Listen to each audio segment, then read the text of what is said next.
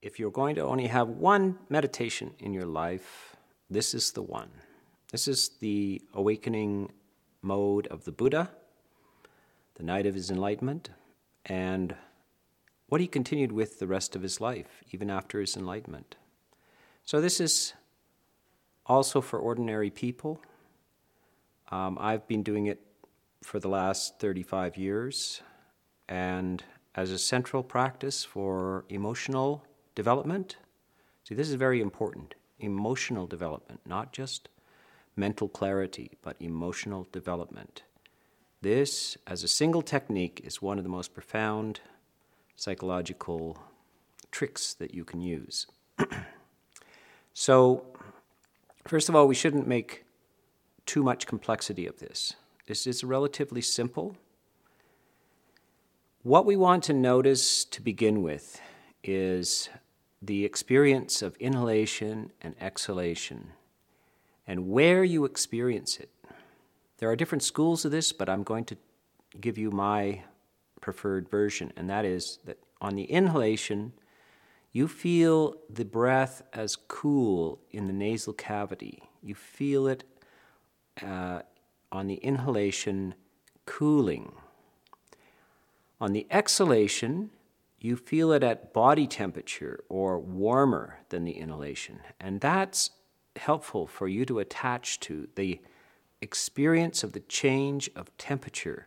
You want something that your mind can find its way to. So there's the texture of the breath as it comes through the nostrils into the nasal cavity. The nasal cavity is more or less a room in your head. This is a very subjective experience. It's not science or objective. The nasal cavity, as you experience it, is room size. It's very expansive in there.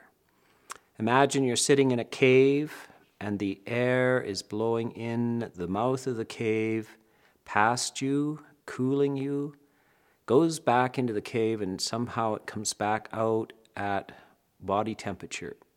Notice that the spaciousness of the area that you're focusing on, and the temperature changes between cool on the inhalation and warmed on the exhalation. This is just an assistance for you. The original teachings also asked you to notice whether the breath is short or long on the inhalation and the exhalation, short or long. So this is natural breathing. Obviously, you're not controlling it. You're just noticing it, that it's short or long. The Buddha is just trying to give you something to establish your mind on. So it's even called a foundation of establishment for the mind. Now, this breath is cooling and spacious, and you want to enjoy this. This is not an exercise to test your patience or anything of the sort. So this is what you want to do, is enjoy yourself, smiling into it and enjoying yourself. This is a relief. This is a vacation from the ordinary preoccupations of the world, and you're going to be refreshed by this experience. So breathing in, cool breath, exhaling, warm breath. You can also think cooling the mind of its worries, of its preoccupations, of its concerns, of its anxieties, and breathing out, relieving the mind of its concerns, worries, anxieties. This is an emotional structure that we're working with here. So as we do this, we start to establish this airiness. Breath meditation is really air element meditation. That should be kept clearly in mind. When you step out of a crowded meeting room or a party onto a balcony and the spring air blows across your face, most people close their eyes and sigh with the refreshment of that air. That's the spirit of this breath meditation. It's a sense of relief and refreshment.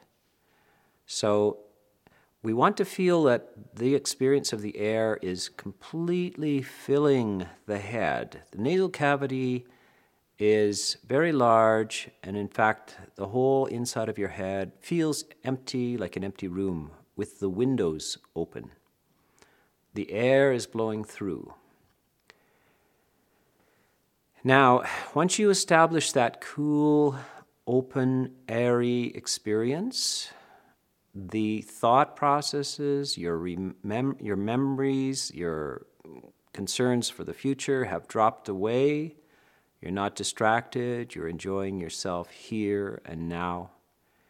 And now you want to suggest to yourself the raising of joy, of gladness, of well-being. This is an induction, so you're not waiting for something to happen. You're not a mere observer of the change of the mind. You're inducing something. You're bringing it into existence. You're enjoying yourself, filling yourself with joy and ease, so that you want to stay there indefinitely. If it lasted forever, it would be too short. So this is the next stage. It is emotional training. You're teaching yourself how to flood joy into the system.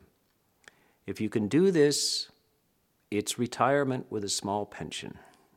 You're no longer so dependent on finding joy in the world of the senses, of sights and sounds, smells, tastes, touches, and ideas. You now have a source closer to home.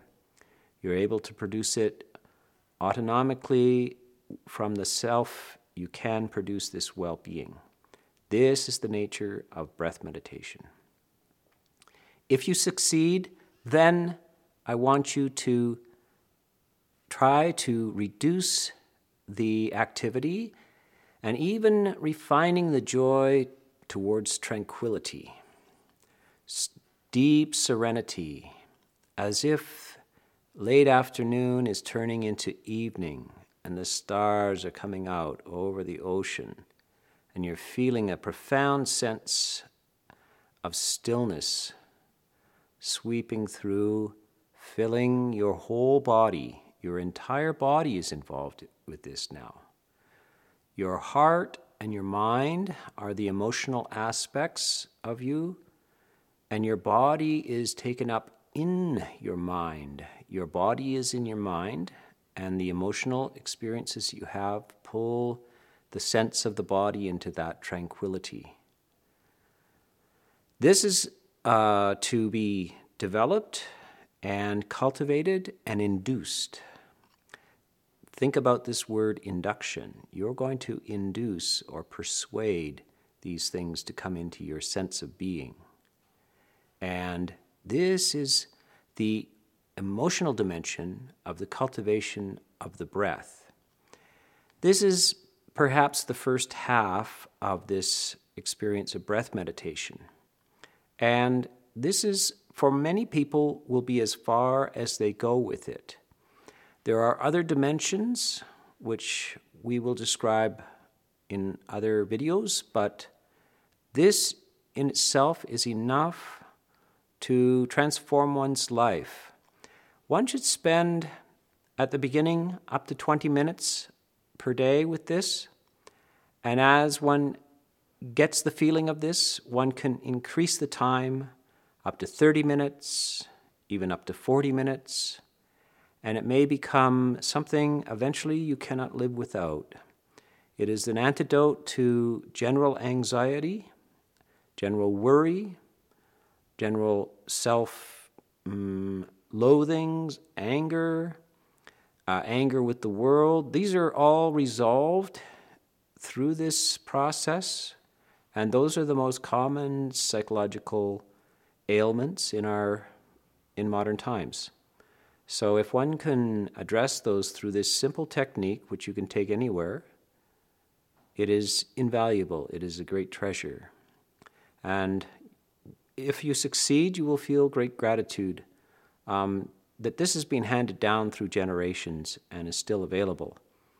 In a society where generally all of the processes are analytical or thinking, discursive activity, this is non-discursive. This is to learn how to shut down the endless production of thoughts in the mind and find another place which is beautiful.